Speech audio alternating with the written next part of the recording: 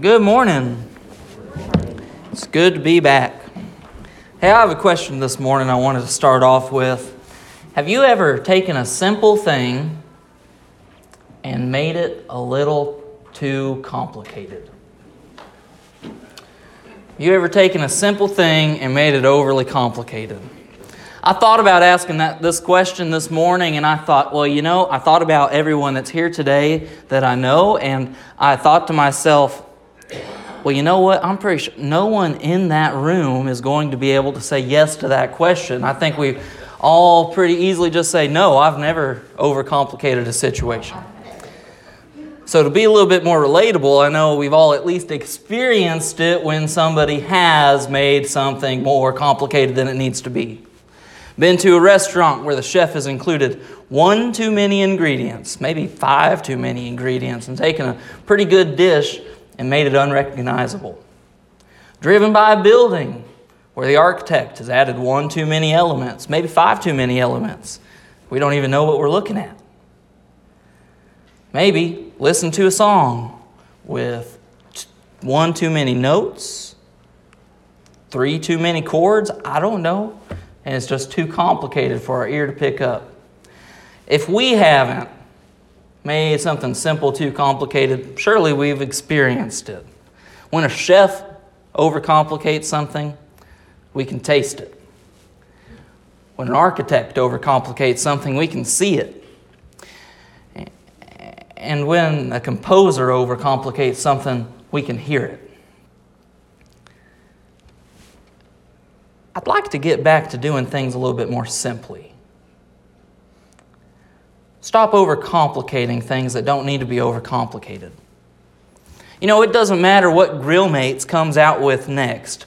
Even when you walk down the seasoning aisle at Walmart, the best seasoning for a ribeye cut steak is still coarse ground salt. That's it. We don't have to overcomplicate things. And I struggled I was looking at Psychology Today articles, and some of it didn't make any sense, but I was trying to understand, why is it that we overcomplicate simple things? What are we actually going after whenever we do this? One author wrote that the human nature, the human condition to overcomplicate simple things comes from insecurity. In fact, it comes from the human condition of being unwilling to address the insecurity that we have in particular subjects that causes us to overcomplicate them. Because if it's complicated, that lets us make excuses. If it's simple, what's the excuse? I kind of understood that and I thought about it, and I think it actually starts to make sense. Let me shift gears here for a little bit, kind of tell you what we're talking about this morning.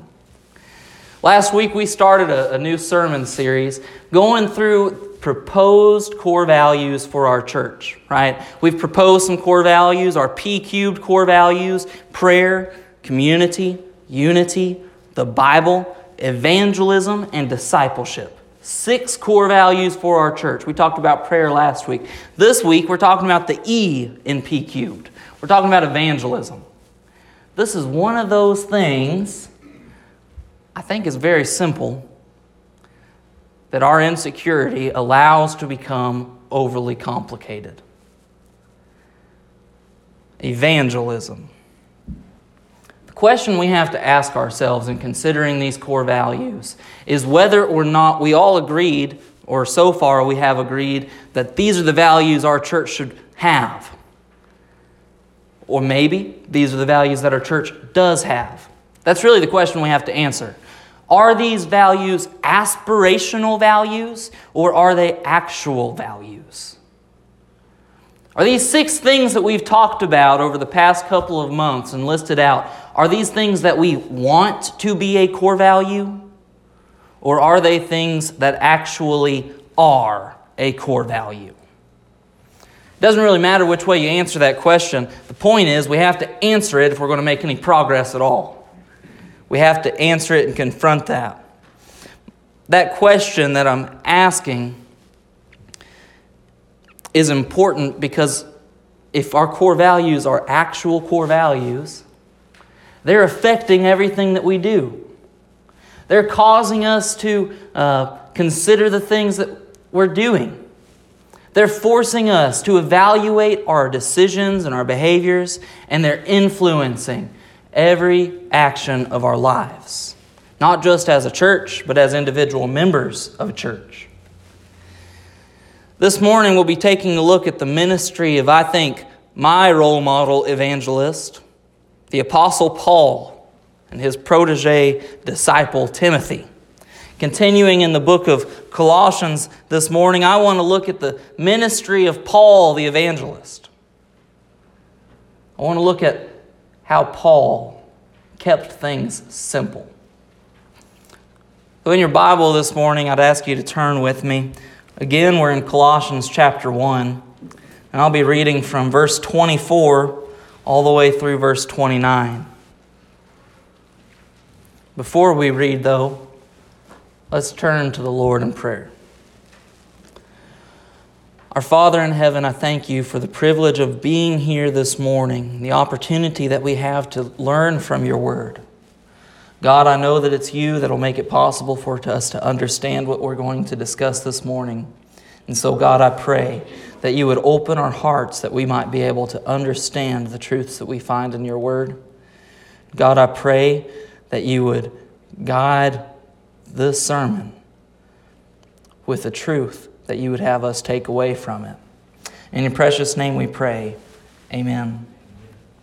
The Bible says, "Now I rejoice in my suffering for your sake, and in my flesh I am filling up what is lacking in Christ's afflictions for the sake of his body, that is, the church, of which I became a minister according to the stewardship from God that was given to me for you, to make the word of God fully known, the mystery hidden for ages and generations, but now revealed to his saints. To them God chose to make known how great among the Gentiles are the riches of the glory of this mystery, which is Christ in you, the hope of glory. Him we proclaim, warning everyone and teaching everyone with all wisdom, that we may present everyone mature in Christ. For this I toil, struggling with all his energy, that he powerfully works within me." There's 3 misconceptions that are common around evangelism that are clearly and concisely refuted in Paul's explanation of his ministry to the church in Colossae. When we think about evangelism, let me just say it like it is. There's 3 excuses that I hear. Excuse number 1, the fear of rejection is a decent enough excuse for us to withhold an explanation for the hope that we have. Misconception number 2, we aren't capable of effectively providing an explanation for the hope that we have, and therefore we can't do a good job at it. Finally, this 3rd misconception, that the great mystery of the gospel is just too complicated to understand. How am I supposed to share it with somebody else? Really fast, let me be clear, all 3 of these things are a lie. I call them misconceptions because they are not true. But Paul, in writing to the church in Colossae here in 1 Corinthians verses 24 through 29, is giving us an explanation of his ministry. Who he is, what he does, and why he does it. And in all 3 of these explanations, Paul refutes these 3 common misconceptions that we have around evangelism. Let's take them one at a time. Misconception number 1, I said, was that being rejected, the fear of being isolated, is reason enough not to share the hope that we have, not to provide an explanation of the hope that we have in Christ. Some of you are looking at me funny this morning, like what I just said is crazy. this is a real thing that people say. And they get around it real craftily. This is what people say whenever they have this type of argument. They say, well, look, I can do better if I maintain a strong relationship with people. If I come off, as a Christian fanatic, who's going to want to spend time with me? It's not going to matter. They get real crafty. They say that they're doing evangelism by not doing evangelism. Isn't that silly? Paul makes it pretty clear, though. Our purpose in sharing the hope that we have in Christ is much bigger than the circumstance we might find ourselves in if we face rejection. If we even maybe face persecution. The purpose that we have is bigger than our circumstances. Look at this. Start off where Paul starts in verse 24. He says, I rejoice in my sufferings for your sake, and in my flesh I am filling up what is lacking in Christ's afflictions for the sake of His body. That is the church, of which I became a minister. Guys, you realize Paul's writing this letter. We talked about the context some last week. You realize Paul's writing from prison? He's not writing from the comforts of home. He's writing from prison. You know how he got there, right? He went on 3 missionary journeys. At the end of the third one, he went to Jerusalem, and he was accused by the Jewish courts. He was accused of desecrating the temple by bringing a Gentile into it. I do that because it's just a ridiculous idea that a Gentile would share in the love of God. It was a false accusation, first of all. But the Jewish courts listened to all of Paul's arguments up until the point he mentioned a Gentile again. It was at that point that he was really taken as prisoner, turned over to the Romans, and wrapped up into all of these different things until Paul eventually, using his right as a Roman citizen, appealed his case to Caesar. That's why he was in Rome. He appealed his case to Caesar. He's been there for 2 years is what we know.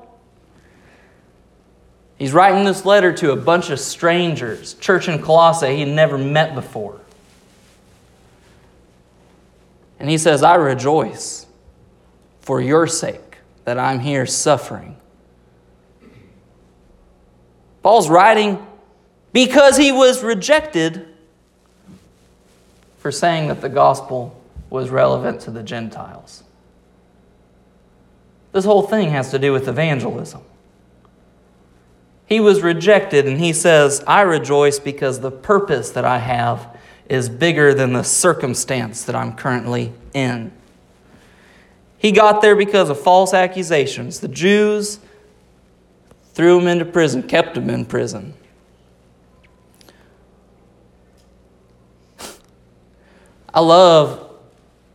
It's almost kind of witty that Paul would put this in this place in this letter. If you're following what's happened in Colossae, he's writing to this group of unbelievers, and he's writing to them because really the founder of the church, Epaphras, has come back to Rome and told Paul about some sticky issues that are taking place in the church. Namely, false prophets have infiltrated the church, made people get wrapped up by overcomplicating things, and Epaphras is asking for help addressing it. And Paul's writing with authority to give these church members instruction, people that he's never met, give them instruction in how they should navigate these sticky waters. It makes sense that the false teachers that had taken root in the church in Colossae most likely had tried to undermine Paul. Realize this isn't in the Bible. I'm giving you context the way that I see it. This is Derek's supposition, maybe what's happening. The false teachers that had taken root in the church in Colossae most likely tried to undermine the authority of the Apostle Paul by saying, you're going to listen to that guy instead of me? Why is he not here with you? Isn't he in prison? You're going to listen to a prisoner instead of listening to me. Paul, in addressing this is really smart. He says, I am in prison, And I'm in prison because I love you. I'm in prison because I was bold, following the leadership of the Holy Spirit and the guidance of Christ, who called me to be a minister of the gospel in the first place, but because I was saying that the gospel belongs to you, Gentiles, that you get to share in the glory and the hope that the Jews have been waiting for. It's logical. He's building a relationship with these people, saying that he rejoices in his sufferings for their sake. He's glad that he's there instead of them, that he's doing it for the benefit of the church, not just the Jews, but the church, the Gentiles too. He's doing it for their benefit, that he might be rounding out, that he might be preparing the church, that he might be suffering on behalf of the church. You guys, Paul is not just making a logical argument, but he's also giving us a perspective of why our circumstance doesn't matter in comparison to the purpose that we have. See, Paul has a bigger picture, doesn't he? Right from the beginning of this passage, he starts addressing things from the perspective of the church. The group of believers, this isn't just about him. This just isn't about false teachers. This is about the church, the people. God's chosen people. He says, I don't care about my current circumstances because I have a picture that's much bigger than this. In fact, you know what? Paul maybe could even rejoice in the fact that he was privileged enough to suffer on behalf of Christ. Don't you know that there's a special place in heaven for those that are persecuted under Christ's name? A special place in heaven for those that suffer because of the gospel.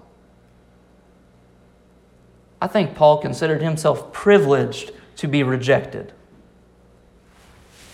You apply that to our lives today, we'd rather keep our mouths shut than not have friends.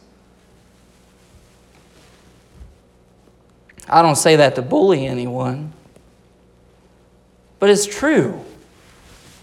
We'd be better off keeping our mouths shut that we can maintain relationships with people than to share the hope that we have.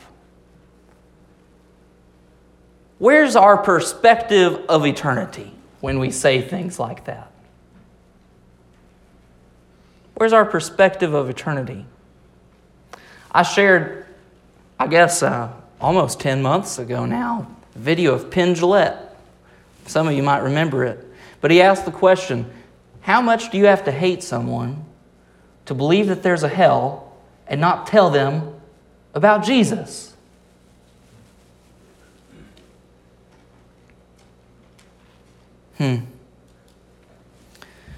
When we allow the fear of being rejected to become an obstacle to living the life of an evangelist, what we are really saying is that our circumstances on earth matter more than the eternal kingdom of God. It wasn't the Roman government that put Paul in prison. It was the Jewish government that started the process. He was rejected by his own people, and he considered it joy. He said, I rejoice in my sufferings. We've adopted a clear perspective. We have to adopt a clear perspective of eternity if we're going to get past the fear of ridicule to see people in heaven. I'd rather be mocked and ridiculed than watch the people that I love pass away, as they most certainly will, and not have the comfort and assurance that comes in knowing their destination. I think that's enough on that. I said there's a second misconception. Not only is there this misconception that our circumstances are more important than our purpose, which is not true. But there's the second misconception that we're not good enough or qualified enough to do the work of an evangelist. Some people say, I don't know how to evangelize. I don't know how to share my faith. And that's the reason why I don't do it. Because I'm afraid of messing up. Paul's clear. in giving us this definition of His ministry, that the work that is being done is not ours. Say we're called to be an evangelist, the work of an evangelist that we are being called to is not ours. People will say, "Oh, brother, well, I agree with you, but, I'm just not spiritually gifted as an evangelist. That's not my job." By the way, let me just say, when I worked in a corporate environment, that was my least favorite response that I could possibly hear. That's not my job. I know you guys know what I'm talking about. When somebody says that's not my job, that person is not engaged, not interested, and honestly doesn't have a place working with me. When it comes to the church, somebody says that's not my job. Are you kidding me? Why is that not your job? Because it doesn't matter to you? Everybody, nobody, and somebody all work together, right? Everybody had a job to do. But everybody was sure that somebody would do it. At the end of the day, nobody did it. Don't tell me that's not my job. It's a twisted self-centeredness that causes a person to think that the one that does the work of an evangelist is the person who's sharing their testimony at all. You think you have to be crafty and witty or somehow specially trained to be able to do this successfully. I'm saying that is a special kind of self-centeredness that causes a person to think down that road. Providing a witness isn't about having a crafty argument. Sharing our testimony isn't about being well-spoken. It's about being genuine and authentic and sharing the realities that we've experienced ourselves. A good testimony has nothing to do with the way that it's framed. It has everything to do with the authenticity. It has everything to do with the character of the person sharing it.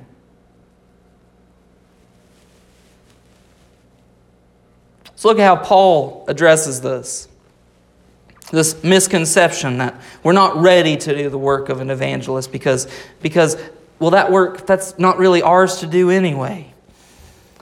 The work that we are called to doesn't belong to us. Look at how Paul says this. 3 places. Verse 25, he says, "I became a minister according to the stewardship of God."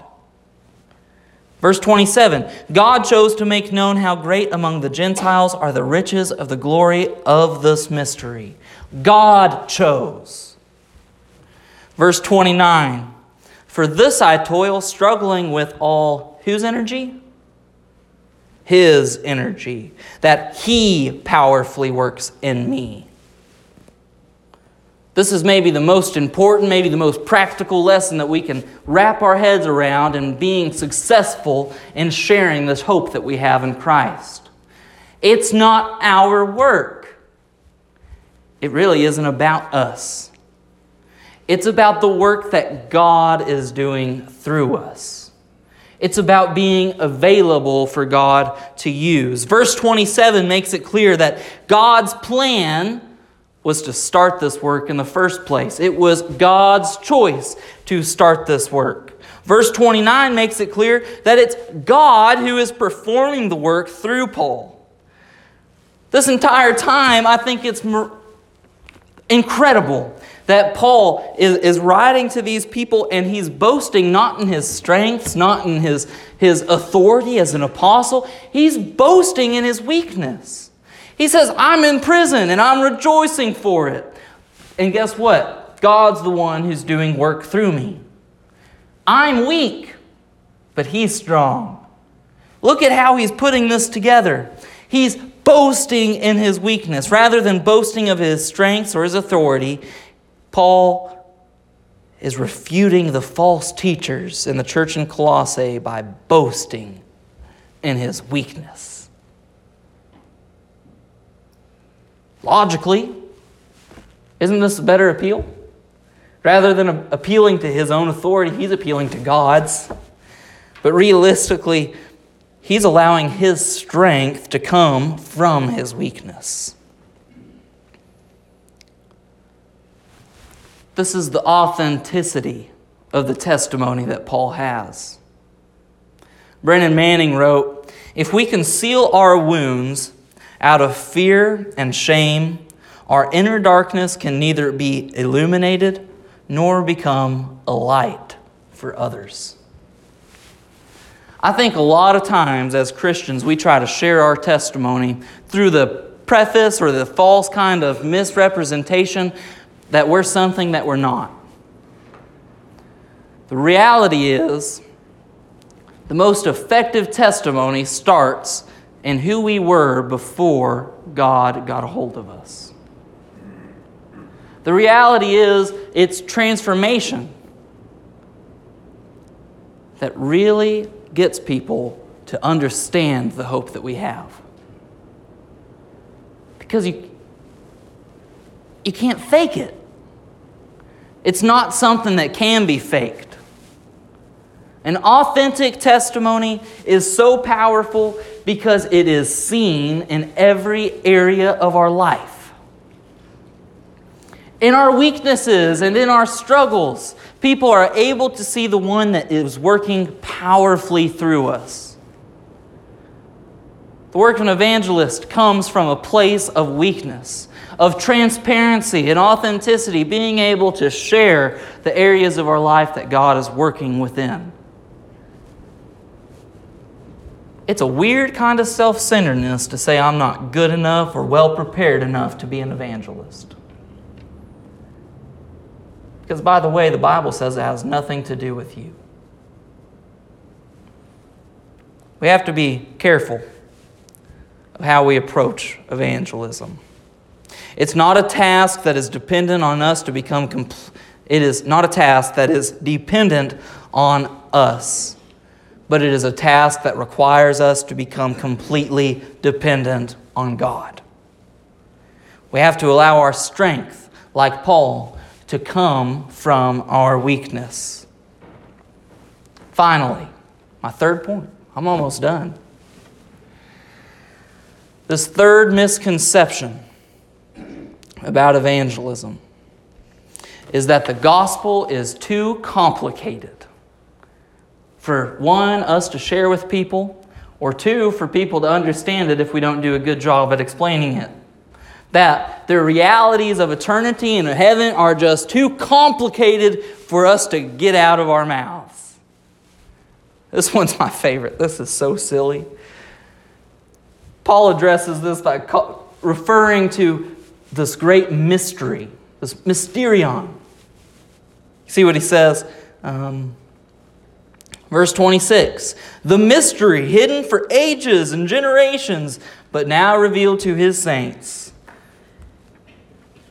See what he's saying? He's referring to this great mystery, this absolutely complicated idea that we've got to somehow express and people have to understand.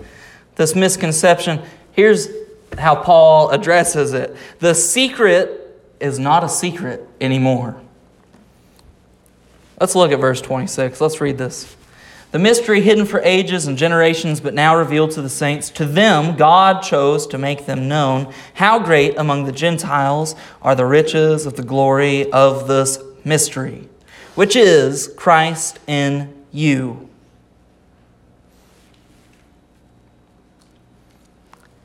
I love the way Eugene Peterson frames this up. If you're not familiar with Eugene Peterson, he's the man responsible for the paraphrase of the Bible known as the Message.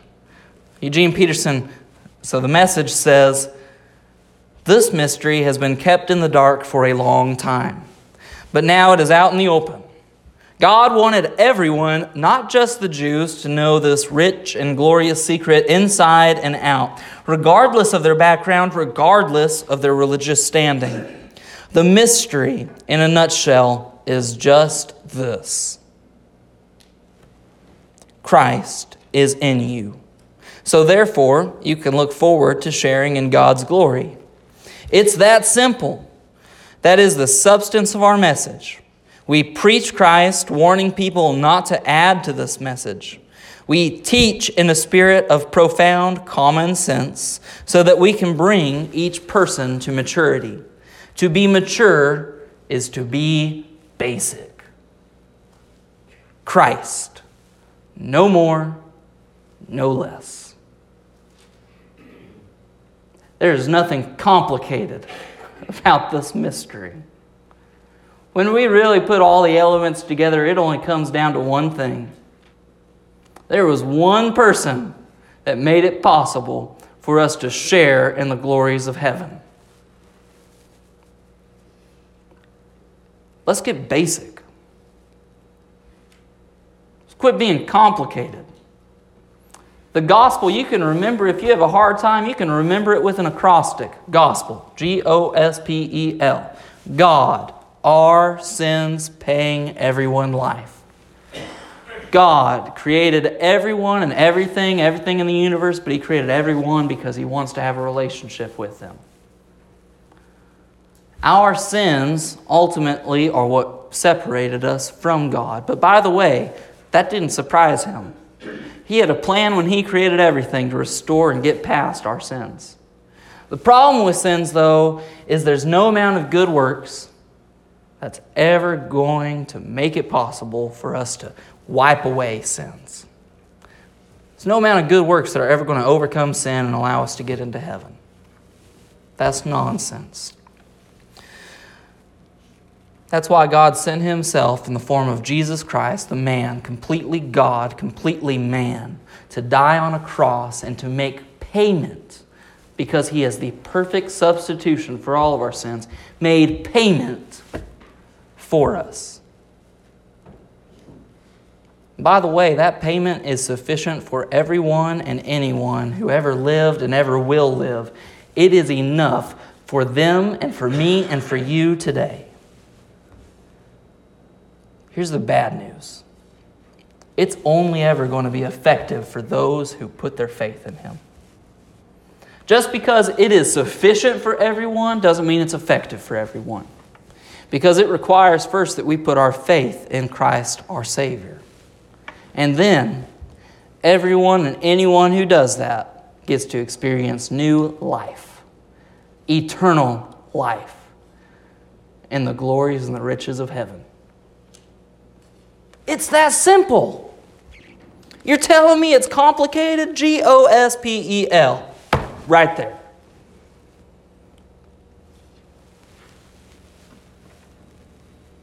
Problem being addressed in this to this church when we're looking at Colossians, if we look at the larger context.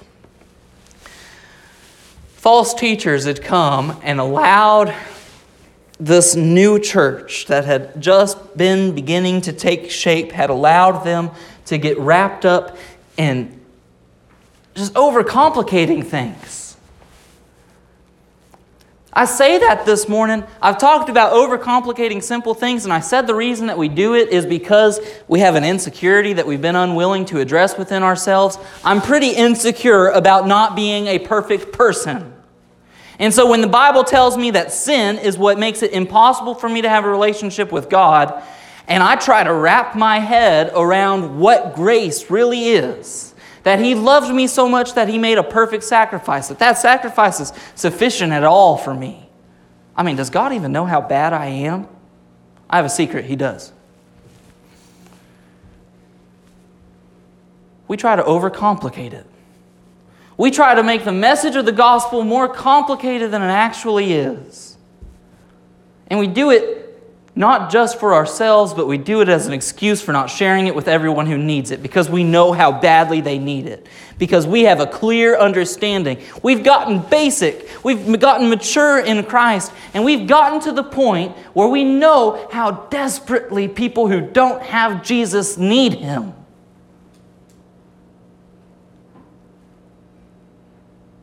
How many times have I failed? How many times have I ran away from the opportunity to share the hope that I have? Because I was insecure. What does it cost?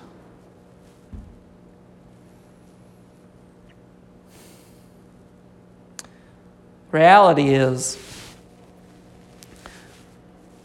We use our insecurities to become an excuse for everyone else.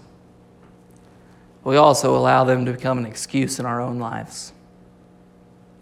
The reason I don't have to get focused and get mature, the reason I don't have to push onward towards maturity in my faith and the realities, growing up mature as a Christian, is because I'm not good enough. Let's get basic. The secret of the gospel is Christ in you. It's that simple. He works in you. And just like Paul, the power that Paul relies on to do the work of his ministry is Christ. Let's get basic.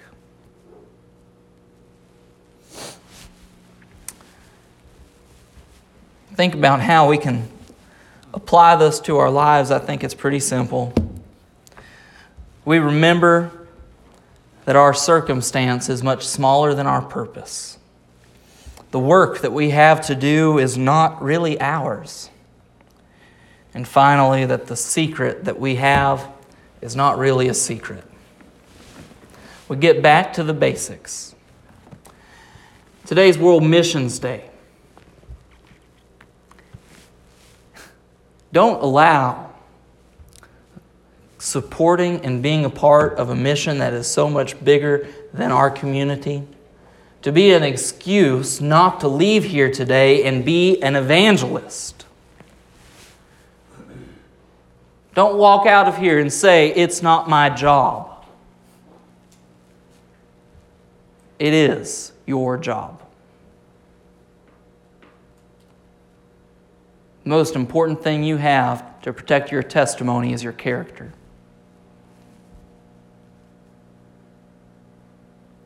How you present yourself doesn't really matter when we talk about who you actually are.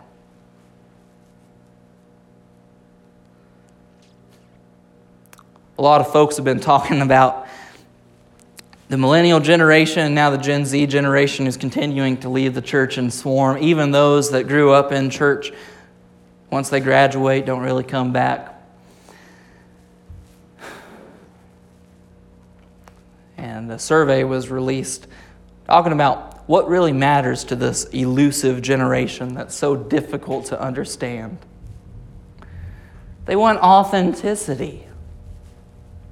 They want people to say what they mean and to mean what they say. When we come to church and we say that we know people are going to hell when they don't have faith in Christ, and we leave here and we don't tell anyone about it, that is a picture of fake. That's a picture of not caring.